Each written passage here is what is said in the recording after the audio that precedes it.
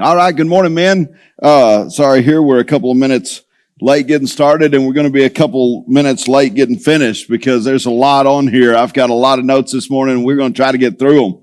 So hopefully we'll have a good time this morning. I hope you enjoyed last week. Welcome, men. Those of you who are with us online this morning, we're glad you're with us. And as we continue about creating our cultures, it's just a great thing to teach about, because I think for us men, what we got to realize is, one, like I spoke about last week, we're influencers. So wherever you are, whatever you do, you're called to be a leader. You're called to influence. And so all of us have this sphere of influence and a sphere of concern that's out there. And we want to make sure that we're ministering within our sphere of influence so that it'll trickle out to our sphere of concerns. And there's a lot of concerns. You know, I got a lot on my heart this morning. I think of Haiti this morning, and the church that I formerly pastored has a mission that's been going into Haiti for years. I mean, since Hurricane Katrina days, and even a little bit prior to that. And so they've continued ministry there in Haiti, and a lot of the Haitians even have PTSD from the earthquakes prior. And so just be praying for Haiti. Of course, what we're seeing happening in Afghanistan right now, lots of things to be concerned about. Lots of real men need to step up and say some of this stuff's got to stop. I mean, these are atrocities that are happening to people. They're happening to women. And it's us as men who have responsibilities in those areas. And it starts with prayer. So remember that as we pray, it brings about this place of honor. Because God first He first honored us by placing not only His Son Jesus here among us, but also creating us out of His love, because He wanted to honor us. Now, we also should look to create a culture of honor that honors Him, of course, because that's who we are. Last week, I talked about how basically you can set up two forms of influence. One of those forms of influence is, any of you remember, is fear. So you can set up a form of influence of fear. If I want my children to do something, I say, you better get in there and do it, or else I'm going to whatever I'm going to do, right? You can lead your organizations that way. You can set up this spirit of fear and say, I'm the boss and you work for me, you do it, or else you get fired, right? Or you can set up this place of honor. And a place of honor says, hey, look, I'm going to respect you. I'm going to honor you. And in turn, though, I have an expectation that you would honor others as well as honor me. And so we're going to have a place of honor. We're going to create a culture of honor. And that's basically how God has given us the ability to lead as men. And both of those things come into play. All of us have probably done that at one point in time. We've tried to lead by fear, or we've tried to lead by honor. And sometimes it's a mixture of two with my children. Let's keep going. But you know, God actually values the freedom for you to choose. That's why He put two trees in the garden. It gives us opportunity to choose. And there's a lot of different things that we can choose to today. And I say this a lot, but one of the most important things that you'll do, if not the most important spiritual thing you'll do today, are the choices you make. Because God gave us choice. He gave us choice to follow Him. He gave us a choice to honor Him. He gave us a choice to worship Him. He gives us the choice to honor one another, to honor the brethren, is how the Apostle Paul said it. And when I choose honor, this is what happens. My behaviors and my beliefs, then it has the ability to bring heaven to earth. But I'm telling you, dishonor will take you down a whole different road. And if we have a lifestyle of dishonoring, which, by the way, it's very easy to do. You know, Chris Craig used to say that. He used to say that when it didn't matter who became president, in 3 months we'd all dishonor them anyway. Republican, Democrat, let me tell you, it does matter. All right. But as far as speaking on the terms of honor, we're taught how to be critical thinkers, and from being taught about being a critical thinker, what happens, man? Oftentimes we become critics ourselves. And so we just dishonor everything. We just dishonor everyone. And we begin to lead from a different chair, a chair that's not an honorable chair, but a chair that tries to lead through fear. And that's not what we want to create here in the church. The church is supposed to be the example to the world of what honor looks like. And men, that starts with us. You know, I love the fact that Hebrews 2 says this. It says, we are the sons who are brought to glory for glory. That we are the sons of God that are brought to glory. That word glory is doka. It means opinion. It means we are to be lifted by our opinions, through our opinions, and how we give our opinions, and even the opinion of others looking at us. They should see glory. They should have a lofty opinion of us and how we do life and how we live our lives. And we must trade oftentimes our opinions of ourselves for His, because God so had an opinion of you and of me that He said, you know what? I'm going to honor them. I'm going to honor them in this way. First, I'm going to create them, and then I'm going to give them away. I'm going to show them away. I love them so much. I'm going to give them Jesus, a man who is fully divine and fully human. I'm going to give that to you because I love you. And that's God Himself in the flesh. So our God is all about glory. He's all about honor, and He honors us, and He has an expectation that we would do the same. In Luke chapter 3, verse 21, you don't have to write this one down. I don't want to spend too much time on this, but this is Jesus' baptism. And it came to pass that Jesus also was baptized, and while He prayed, the heaven was open, and the Holy Spirit descended in bodily form like a dove upon Him, and a voice came from heaven which said, you are my beloved Son, in you I am well pleased. Right there, God did what? He honored His Son.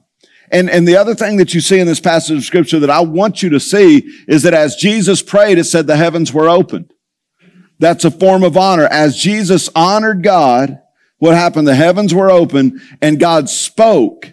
The Spirit of God came down and descended upon His Son. And we are the sons of glory, is what Hebrews 2 tells us. God wants to do the same for us, man. That's what He wants to do for you. Open heaven. This is what God wants us to do. He wants us to know that we access heaven through honor and by honor.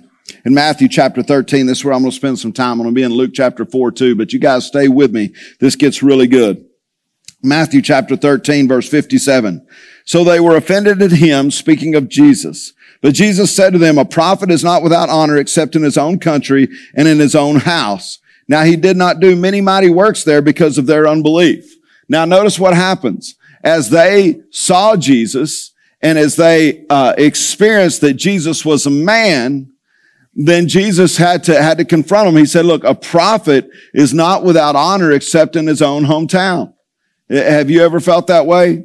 Oh, that's A.G. and Eloise's boy, right? When I go back to Tulia, I don't do a whole lot of preaching in Tulia. I love Tulia, Texas, and I grew up in Tulia, Texas. I went to high school and junior high. All my elementary days are in Tulia, Texas. But who am I when I go back to Tulia? And that's basically what Jesus is saying. He's saying, hey, I can't do many miracles. Now, I'm not trying to associate myself with Jesus on the level of God, by no means. I'm just simply saying you've probably experienced it as well. He says, even in your own household. See, what happens in our own household is they say, oh, that's just Dad. You know what I hear? Dad's just preaching again, right? And sometimes they get deaf ears to that simply because we forget that we are creating and supposed to create a culture of honor.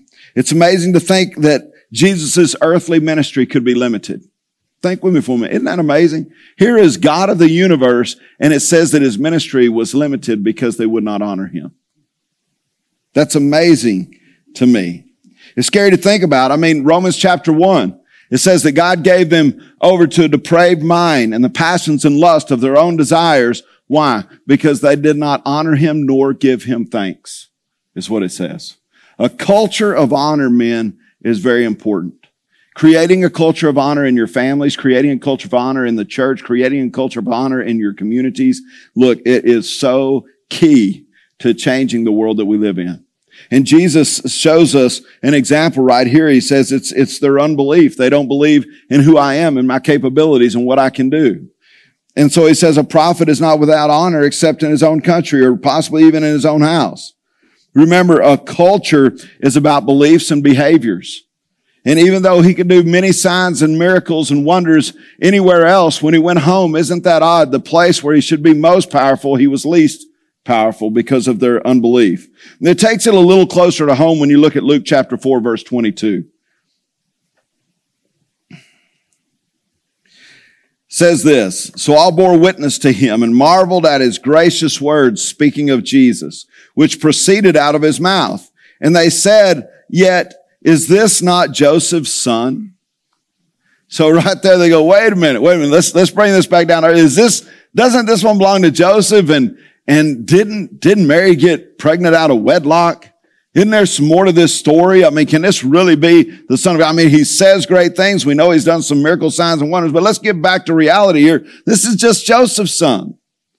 Now, I'm going to tell you, this is where the anointing kicks in, because oftentimes, men, what we don't see is that God has a ministry for each and every one of us where we are called to walk in our anointing, where something should set us apart. And Jesus is set apart here, and they recognize that he's set apart. They recognize that his words are full of wisdom. They recognize that he's done and has the capabilities to do possibly ministry in the future, ministry that is beyond anything else. But then they bring it back home and they say, wait a second. This is just Mary and Joseph's boy.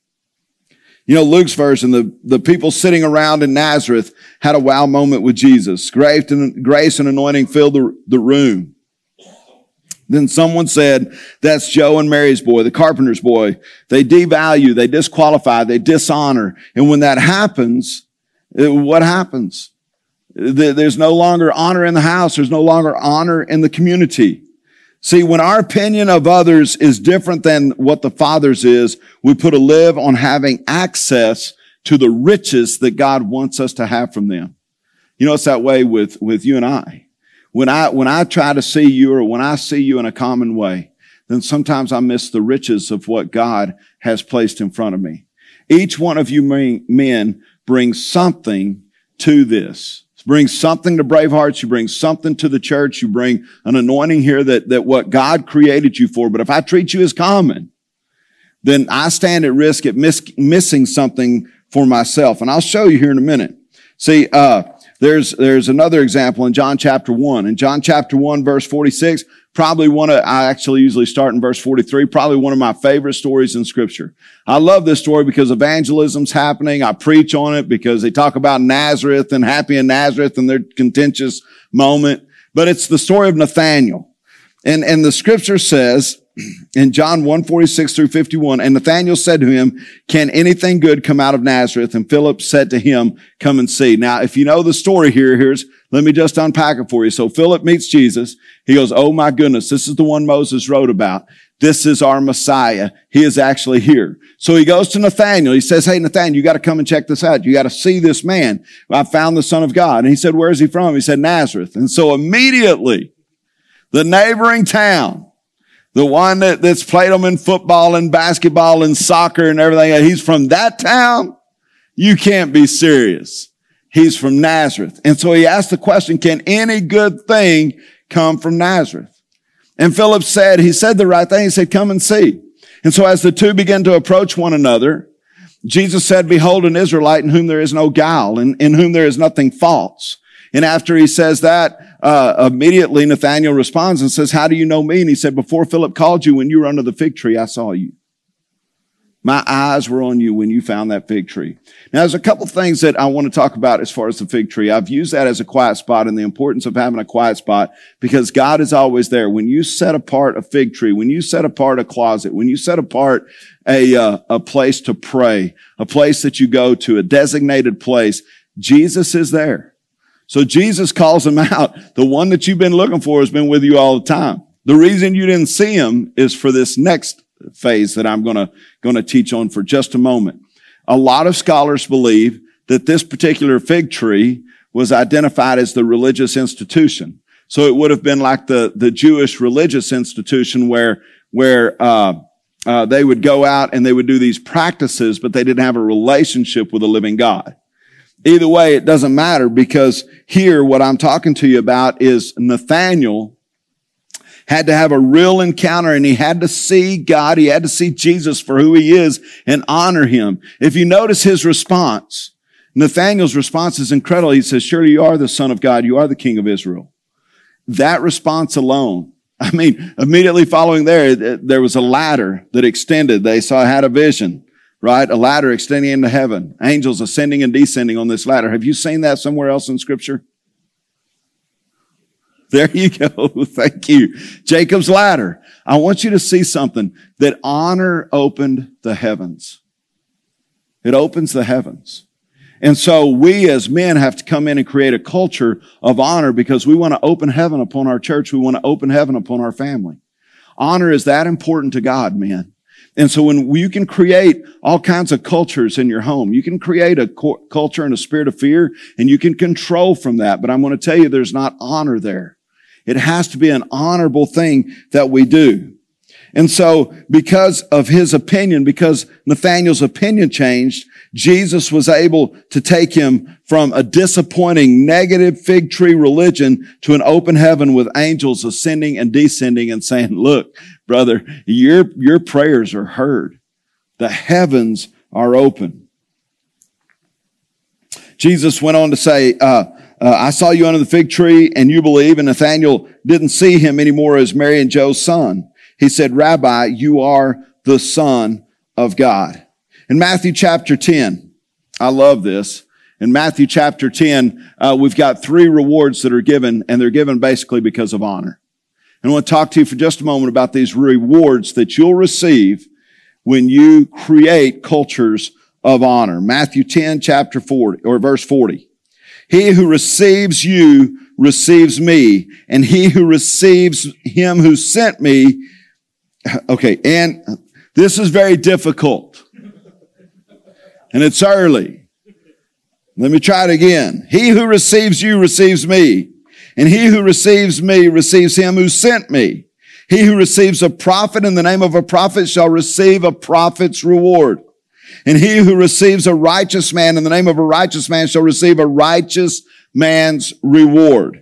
And whoever gives one of these little ones only a cup of water in the name of a disciple, assuredly I say to you, he shall by no means lose his reward.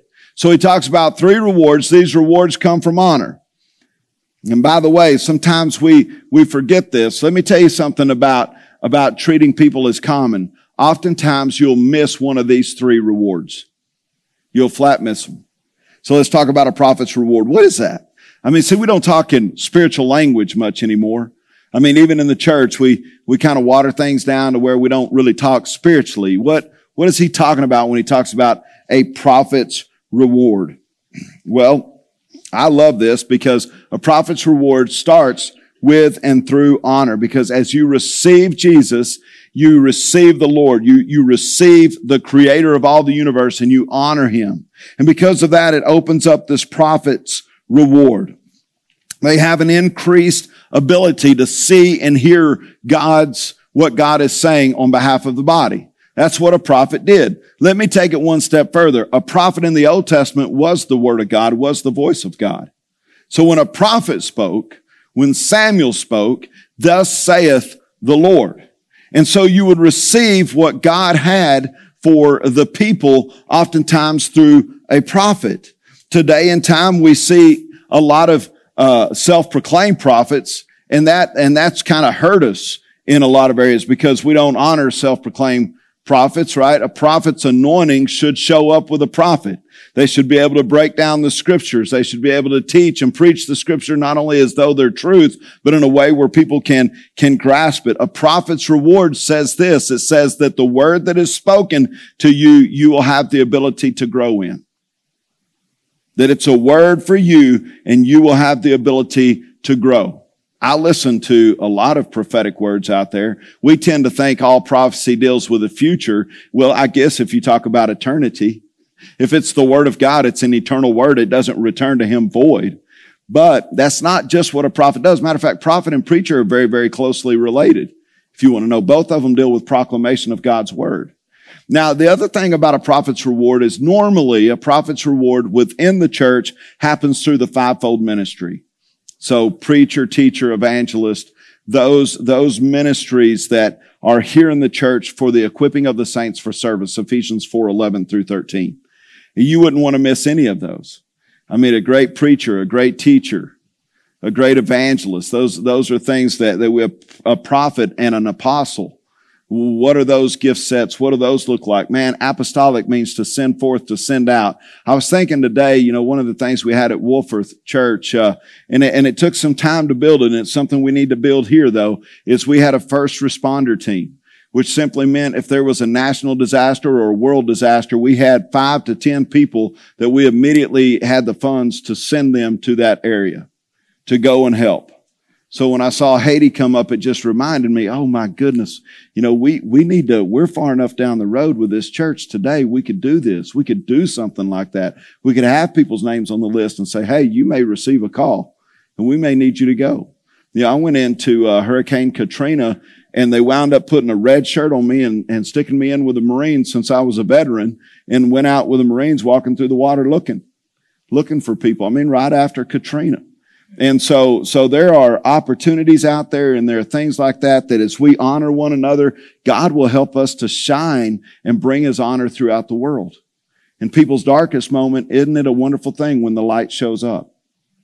And that's what God's looking, and that's what a prophet's reward is. It'll deal with a fivefold ministry. It'll deal with what happens through the church.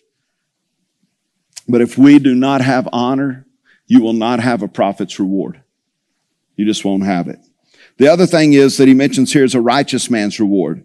It's a diverse reward. It's an interesting reward. The word righteousness means this. It means as it should be between myself and the Heavenly Father. Now, the cool thing about a righteous man, when you go back and you look through Old Testament, even into New Testament scripture, what do you find out about righteous men? They also hear God, but they have the favor of God upon them. Righteousness is the favor of God upon you. So when you honor the brethren, when you honor each other, when we build and establish a culture of honor, here's the cool thing that happens. You'll receive a righteous man's reward. And a righteous man's reward is as it should be. You'll also have the opportunity to gain riches. And you see that throughout Old Testament and New Testament. Now, when I say riches, I'm not talking about just financial riches here. Bless you. So you receive a blessing. See how that works? You get a sneeze every now and then.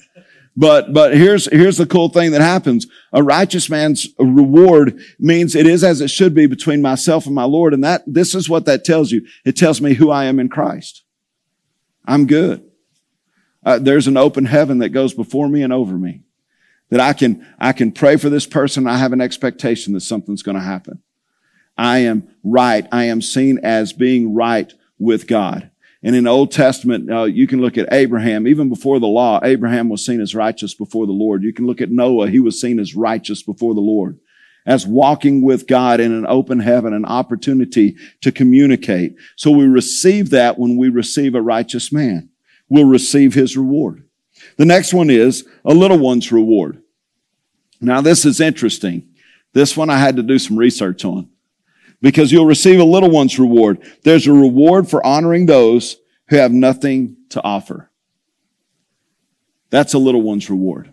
They have nothing. They have a cup of water, right? But when you receive them, you're going to have the opportunity to lead them. You're going to have the opportunity to help them grow up. Look, we as sons of the Most High God, let me tell you something. We also have children.